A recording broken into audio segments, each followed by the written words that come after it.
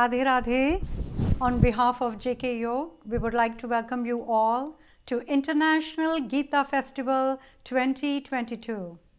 The International Gita Festival is a virtual event organized by JK Yog under the Har Ghar Gita campaign by conducting varieties of contests for all age groups to participate in this wonderful event. You may all register for this contest on our website at www.jkyog.org/Gita Festival. The primary focus of the Har Ghar Gita campaign is to spread the message of the Bhagavad Gita to every home around the globe, thereby helping them to lead a purposeful life. We welcome all our viewers to participate in this campaign by pledging or donating any number of our Gita books towards this noble cause. We would like to take this opportunity to thank our sponsor, Mr. Madhu Reddy ji, for generously supporting us and offering a matching contribution towards our Har Ghar Gita campaign. The Bhagavad Gita is a sacred scripture containing invaluable sermon of Lord Krishna proffered to Arjuna in the battle of Mahabharata. Throughout the centuries, India's greatest philosophers and spiritualists have praised this immortal nectar of the Bhagavad Gita as the essence of eternal Vedic wisdom. To share my own experience, after reading Swamiji's commentary on the Gita, where every shlok is so beautifully explained with practical examples, has definitely made me a more calmer person. Starting with the introduction page, Swamiji has so beautifully explained the true meaning of surrender or Sharanagati, the concept of ascending and descending order, practiced in ancient times, has made me realize what a great culture and tradition I belong to. Heartfelt gratitude to Swamiji for bringing this book to all of us. It's indeed a true gift to mankind. Today, we are delighted to introduce you all to a wonderful conversation between Swami Mukundanand ji and Shweta Rohira. In this conversation, Swamiji will be sharing his insights into how the younger generation can actively apply the teachings of the Gita in their busy lifestyle. Swami Mukundananda is a world-renowned spiritual teacher from India. He is the founder of the yogic system called Jagadguru Kripaluji Yog, widely known as JK Yog. Swamiji is a unique sannyasi who has a distinguished technical and management background from highly acclaimed Indian institutions like IIT and IIM, which complements his profound spiritual knowledge. Swamiji has dedicated his time in serving people around the world, inspiring them to lead healthier, happier, and more fulfilling lives. Despite his hectic schedule, he has authored several books such as The Art of Mind Management, 7 Mindsets for Success, Happiness, and Fulfillment, The Science of Mind Management, and the Bhagavad Gita, the Song of God, to name a few, which were listed among the bestsellers. Swamiji's lectures are humorous, his arguments are logical and well laid out, and most of all, his advice is very practical. His lectures are much sought after and include various topics such as art of mind management, good health through yoga, meditation, and spirituality, developing our relationship with God, Bhagavad Gita for everyday living, and Patanjali Yoga Sutras, just to name a few. His august presence radiates love for the divine and for all souls who approach him for guidance. I feel honored to welcome him to our International Gita Festival 2022. Shweta Rohira is an artist, actor, influencer, and writer. Amongst her many art and film projects, she hosts a segment on Instagram called Chitter Chatter, where she interviews and holds conversation with writers, filmmakers, actors, and thinkers about their work. She has built an audience of young viewers on the social media and is wonderfully able to engage with their perspective. There is a beautiful saying, the past is history, future a mystery, and today is a gift. That is why it is called the present. Today's conversation will take up the theme, living one day at a time. On that note, on behalf of the International Gita Festival, I would like to warmly welcome Swami Mukundananda ji and Shweta Rohira. Radhe Radhe. Thank you so much for this lovely introduction, and thank you, Swamiji, for having me here so that I could have a chit chat with you. And thank you once again for writing this book, because this book has got so much new verses and everything back in a renowned form for us. Like I said, like a renovated form, so that we young adults can read it and we feel that, let's get on this path now only. Let's not wait for a little longer time. So thank you once again for writing this book. Oh, Shweta, the pleasure is all mine. So happy to join you on this program. And I'm delighted to hear the response of the youth towards this commentary of the Bhagavad Gita. So, Swamiji, how can this book help one practice the mantra of living one day at a time? One day at a time. We are always living for goals, and goals are in the future, while life is passing by in the present. So if our whole endeavor is to have a wonderful goal, but the journey is boring and dry, then imagine how much of a labor life becomes. So the way to live life is not for the future. It's not the destination which is as important as the journey itself. So, in order to make the journey pleasant, it is always best to focus on the present moment. The future, when it is lived, will be in the present. And the past, when it was existing, was also in the present. So the real thing in our hands is the present moment. Unfortunately, we dissipate our relish of it either by lamenting about the past, or by worries about the future, or tension about the present. So if we can release those worries, release those fears, and the present apprehensions, we will start enjoying our life from day to day. Wow, Swamiji, thank you for this lovely thought. Also, I would like to ask you, how can children and young adults develop a habit of reading Bhagavad Gita and make it a habit, a part of their daily life? Yes, Shweta, all of us need wisdom to truly live life to our highest potential. There are situations where we need to make decisions, ethical decisions, moral decisions. In this situation, what is the alternative I must choose? What should be my priorities in this complicated circumstance? What should I define as the purpose of my life? So, the need for divine wisdom is tremendous.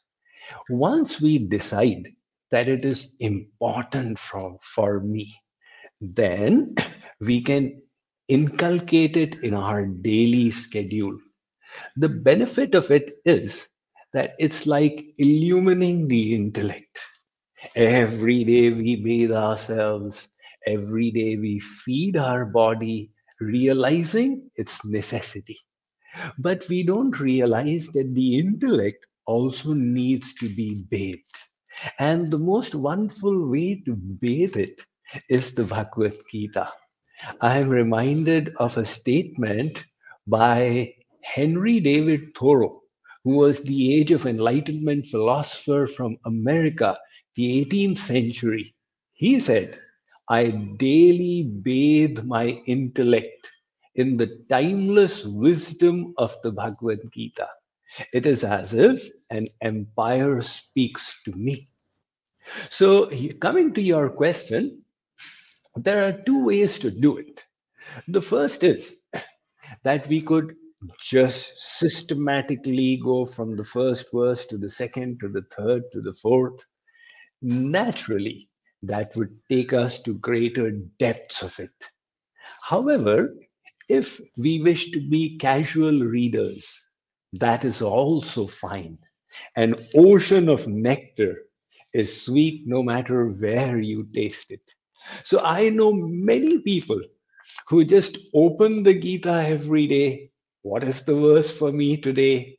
And that one verse provides them with the wisdom for the day. They feel refreshed, rejuvenated, and invigorated.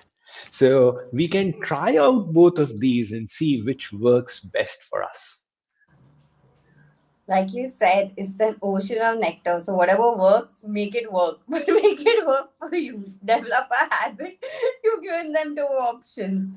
And yeah, Yes, what better than starting a day with seeing what is the verse that works best for me? Because nothing like a good morning. And if your morning is set, the day is automatically set. that's right. So in today's time, Swamiji, with COVID and its variants, there are so many uncertainties around. And any particular verse or yoke that one can read to remain calm, while they're facing these uncertainties today? Yes, Shweta, actually, all of us feel comfortable and happy when we perceive that our life is in our own control, when we are able to control the circumstances, our relationships, the parameters of our profession, of our health. And when the perception comes that control is not in my hands, that is when stress starts developing. So, unfortunately, most of life is not in our control. Nobody desired the pandemic to come, but we are victims of it. We did not want the Yes. second wave to come, and then the third wave, and we realized that it's not within our hands. So, the way to handle the situation is again to focus on doing our best in the present moment. Let me give you an example. A deer was expecting on the verge of delivery. It found a good spot in the forest by the side of a stream where it felt it could peacefully deliver its baby. However, dark and ominous clouds had gathered in the sky, and it was quite apparent there's going to be a heavy downpour. And in the meantime, the deer spotted a hunter who is lifting up its bow to take aim at it. And on the other side, directly opposite, it heard the roar of a lion. Now, these are the natural enemies of the deer. And the side opposite the stream, the deer smelled smoke. A forest fire was advancing forward. So, this poor deer, it needs to deliver its little baby, and it's surrounded by enemies on all sides over which it has no control. My God, what a situation of panic. So the deer decided the only thing that is in my hands is to do my work. It peacefully sat down, allowed the baby to emerge, and in the meantime, a miracle took place.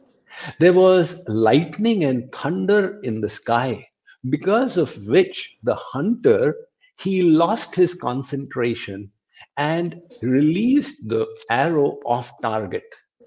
So the arrow missed the deer and went and killed the lion. And the fire had advanced pretty close, but the rain started pouring down from the heavens and it extinguished the fire. So the deer was safe. Likewise, when we are faced with so many uncertainties, rather than feel overwhelmed, it's always best to see what is in my hands. And truly, Shweta, the one thing that always remains in our hands is our own mind. No matter what the circumstances, the choice, what will I think, is, is available to us. So if we can just focus on living our best right now. So the one verse out here, Sri Krishna tells Arjun, Yogina karma kurvanti sangam tyaktvatma shuddhaye. He says, Arjun, a yogi is not necessarily one who can do Mayurasana or Chakrasana or Shivshasana. That's all very well.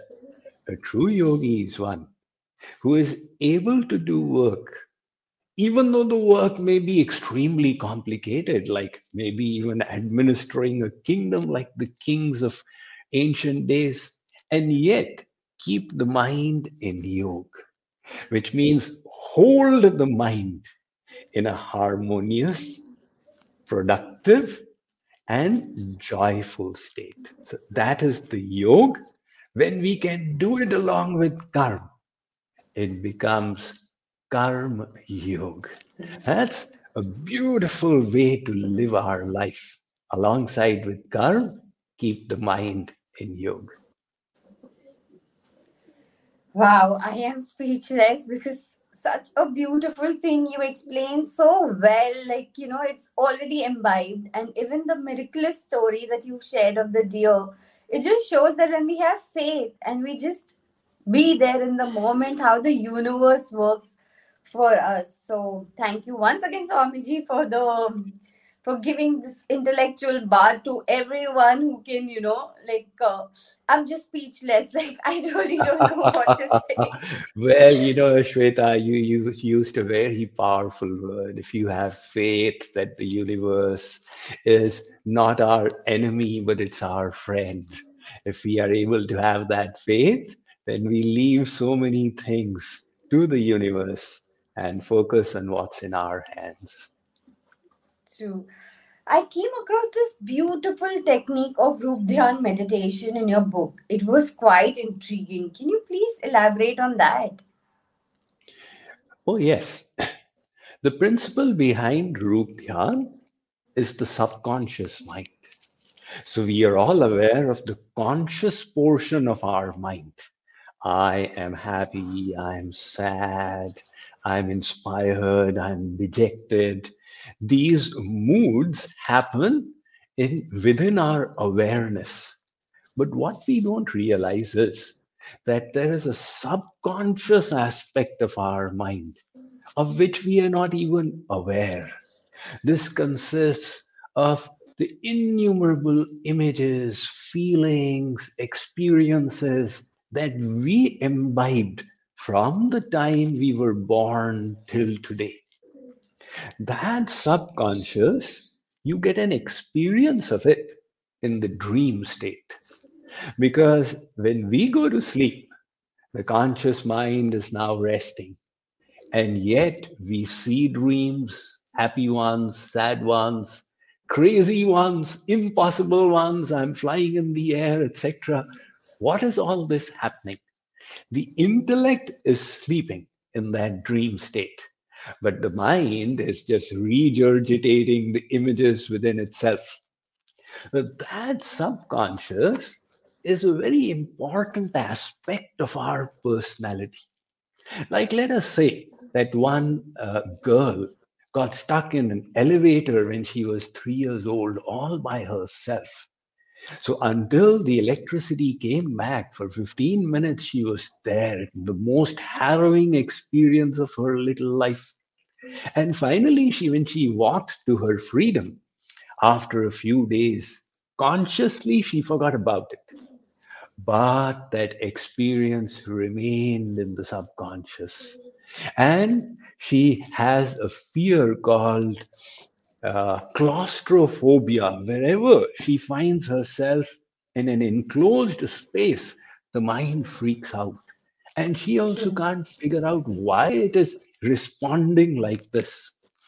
So that subconscious can be our best friend or our worst enemy. It doesn't use logic, it is the way we program it. And the way to program it is by using the gates of the conscious mind. So if I repeatedly tell myself, I am no good, I can never succeed, I'm always a failure, the subconscious says the boss has informed us that we can never succeed. Whenever there's an effort, the subconscious will sabotage it. You know what? We can never succeed. In this case, it is working as an enemy. On the other hand, if we use good, powerful self talk, we can program it as our friend. And Henry Ford, the creator of the motor car, he expressed it so well when he said, if you believe you can succeed, or if you believe you cannot, in either case, you are right. Because if the subconscious believes you can succeed, you will just keep crossing one obstacle after the other until success is accomplished. So, coming to this Roop Dhyan technique of meditation, which you asked about, this utilizes the power of visualization. As they say in English, that an image is worth 1,000 words. So our subconscious responds tremendously to images. If I tell you, okay, Shweta, remember your father, what is the first thing you'll do? You'll bring your father's image to your mind. That's the way we think. So in Roop Dhyan meditation, this technique, what we do is that we all wish to meditate. And when we sit down in meditation, the common experience is that the mind runs around. And some people say that Swamiji, such kinds of thoughts were coming which were not coming throughout the day. The problem is that we are just trying to keep the mind empty. Instead of that, plant a beautiful image in the mind. So, what's the most beautiful thing? Whichever form of the divine you worship, everybody worships different forms of the divine. Bring the image of that and hold it within. And you see, the subconscious will respond with love, with purity, with nobility. And slowly, we'll have a purified inner self. Wow, it sounds easy, but I'm sure a lot of effort will go into practice because the moment one tries to visualize the subconscious mind, how it's been trained earlier and how we have to train now, it's going to be an effort, but an effort worth taking. Yes, Shweta, I fully agree with your observation. It will be an effort, but it is far easier than other forms of meditation because it's tapping into our natural propensity to visualize, to connect with images. What is the role of effort in each moment? Like, we can stay in the present, but how do we utilize it to the fullest? Yes, like we discussed, the present moment is the moment in which life unfolds. So, the best way to take care of the future is to take care of the present moment. Now, surgeons, they realize because their work is so intricate that if they are focused on results, then their effort will get messed up. And that is why they need to release the results and just apply themselves to the efforts. So, what is the effort in the present moment? To apply yourself to what is in your hands. And what is in our hands? to put in the very best that we can. Now, that we are already doing, but what we are missing out on is the intention. So we put in the efforts and the intention gets missed out. There is that story about three masons who were working on a building. One was asked, "What are you doing?" He said, "I'm working for 400 rupees a day." Second was asked, "What are you doing?" He said, "I'm making this building." The third was asked, he said, "Can't you see what a beautiful monument it is? And I am blessed to have this opportunity." So they were all doing the same work, but the intention was different. Now, what we need to do is to focus on that intention. Why am I doing it? And then we can convert every work as an act of love, of an offering to the divine. And that way, when the intention is pure, the work becomes auspicious and it results in self growth as well.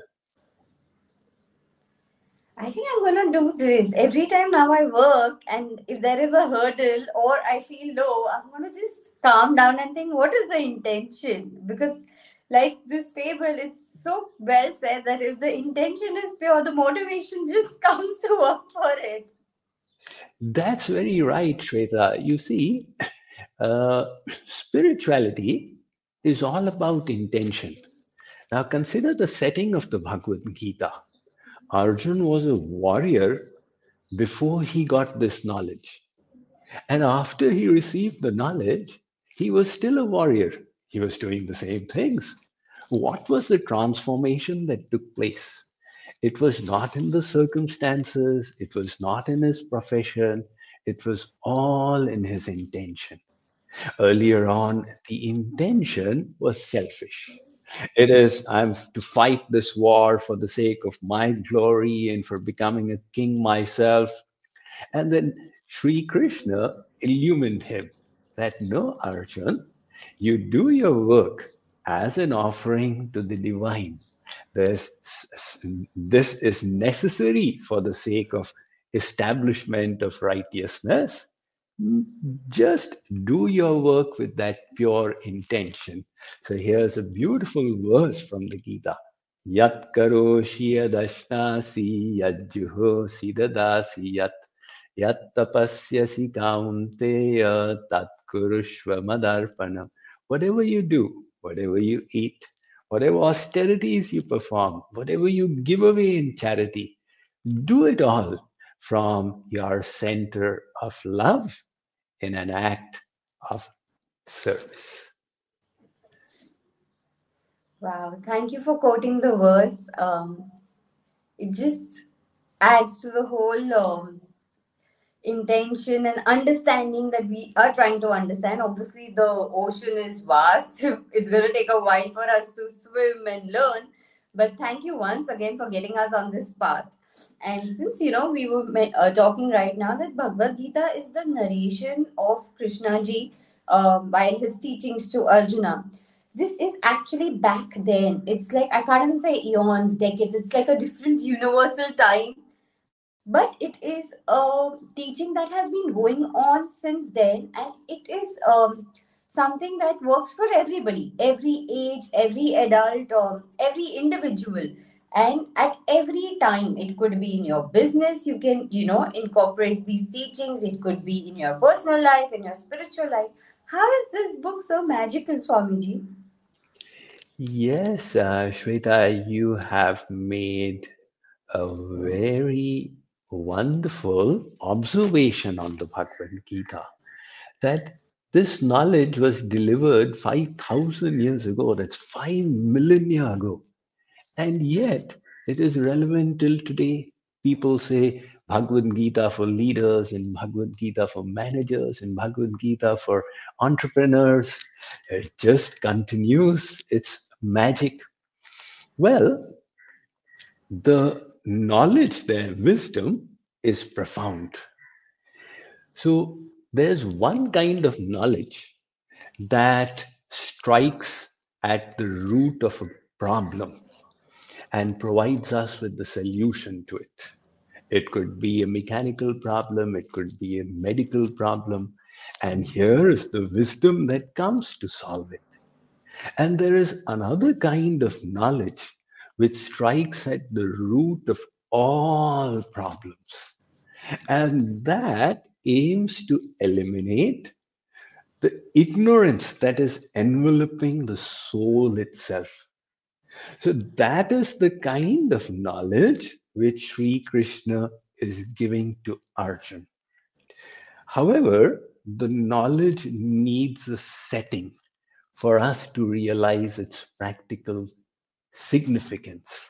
The setting here is the Battle of Mahabharata. It is such a war that is going to engulf the whole of India of that time, because there were two warring cousins who were so influential that all the kings would be obliged to align with one or the other camps. In that extremely stressful situation, Sri Krishna provides Arjun approaches Sri Krishna with an ethical dilemma that he has. Not only does Sri Krishna resolve Arjun's dilemma, but he uses it to illumine Arjun about the whole absolute truth. He makes it a window through which he teaches Arjun the truth about life. So the situation was specific, but the knowledge that was given is eternal. And that is why we realize that its magic just continues on and on and on. It does. It's on and on and on. And right now, I'm definitely on and on with the commentary by you. So, Swamiji, my last question. The present is a present is a famous saying that is so wonderfully emphasized in the Bhagavad Gita as well. Can you kindly elaborate on how can we make it a part of our present life? The Bhagavad Gita? Yes. How can we make the Bhagavad Gita a part The of our present present? is a present is a famous saying that is so wonderfully emphasized in the Bhagavad Gita as well. So, can you Yes. elaborate on how we can make it a part of it in our present lifestyle? Oh, I see. Okay, so what you are saying is that the present is the biggest gift that we have. Right. Okay. Yes, yes, yes. See, we are so caught up in this rush of life that we forget to enjoy the biggest gift, which is the present moment. Now, 30, 40 years ago, when I was in college, in those days, if you wanted good information, you had to go to the college library. And then you had to request them for books, and somebody else had taken the book, etc.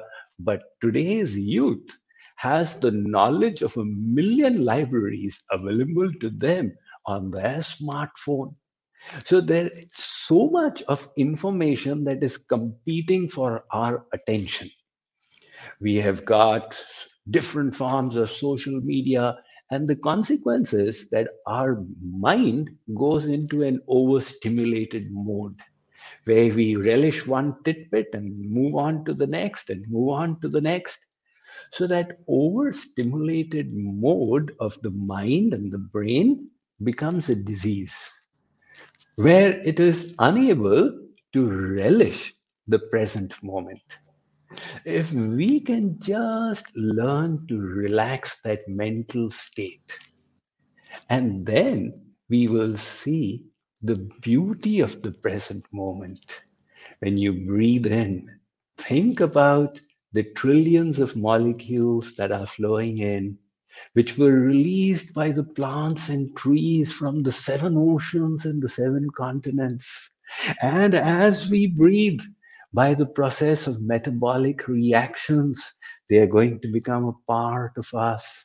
So that is the miracle that is unfolding now.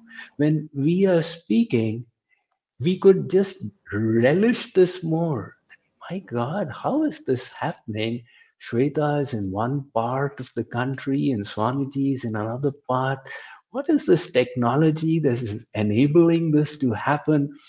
So there is so much of wonder all around us.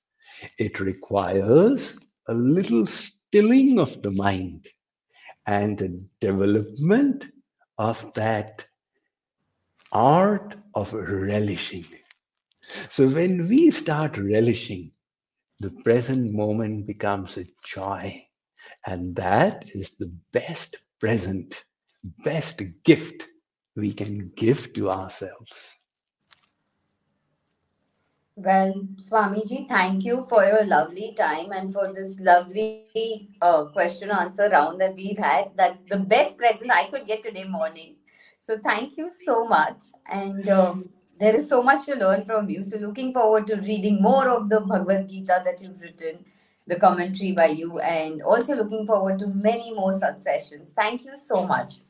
Thank you, Shweta. It has been a pleasure talking to you about these aspects of the Gita. It was a delightful conversation. Enjoyed it very much.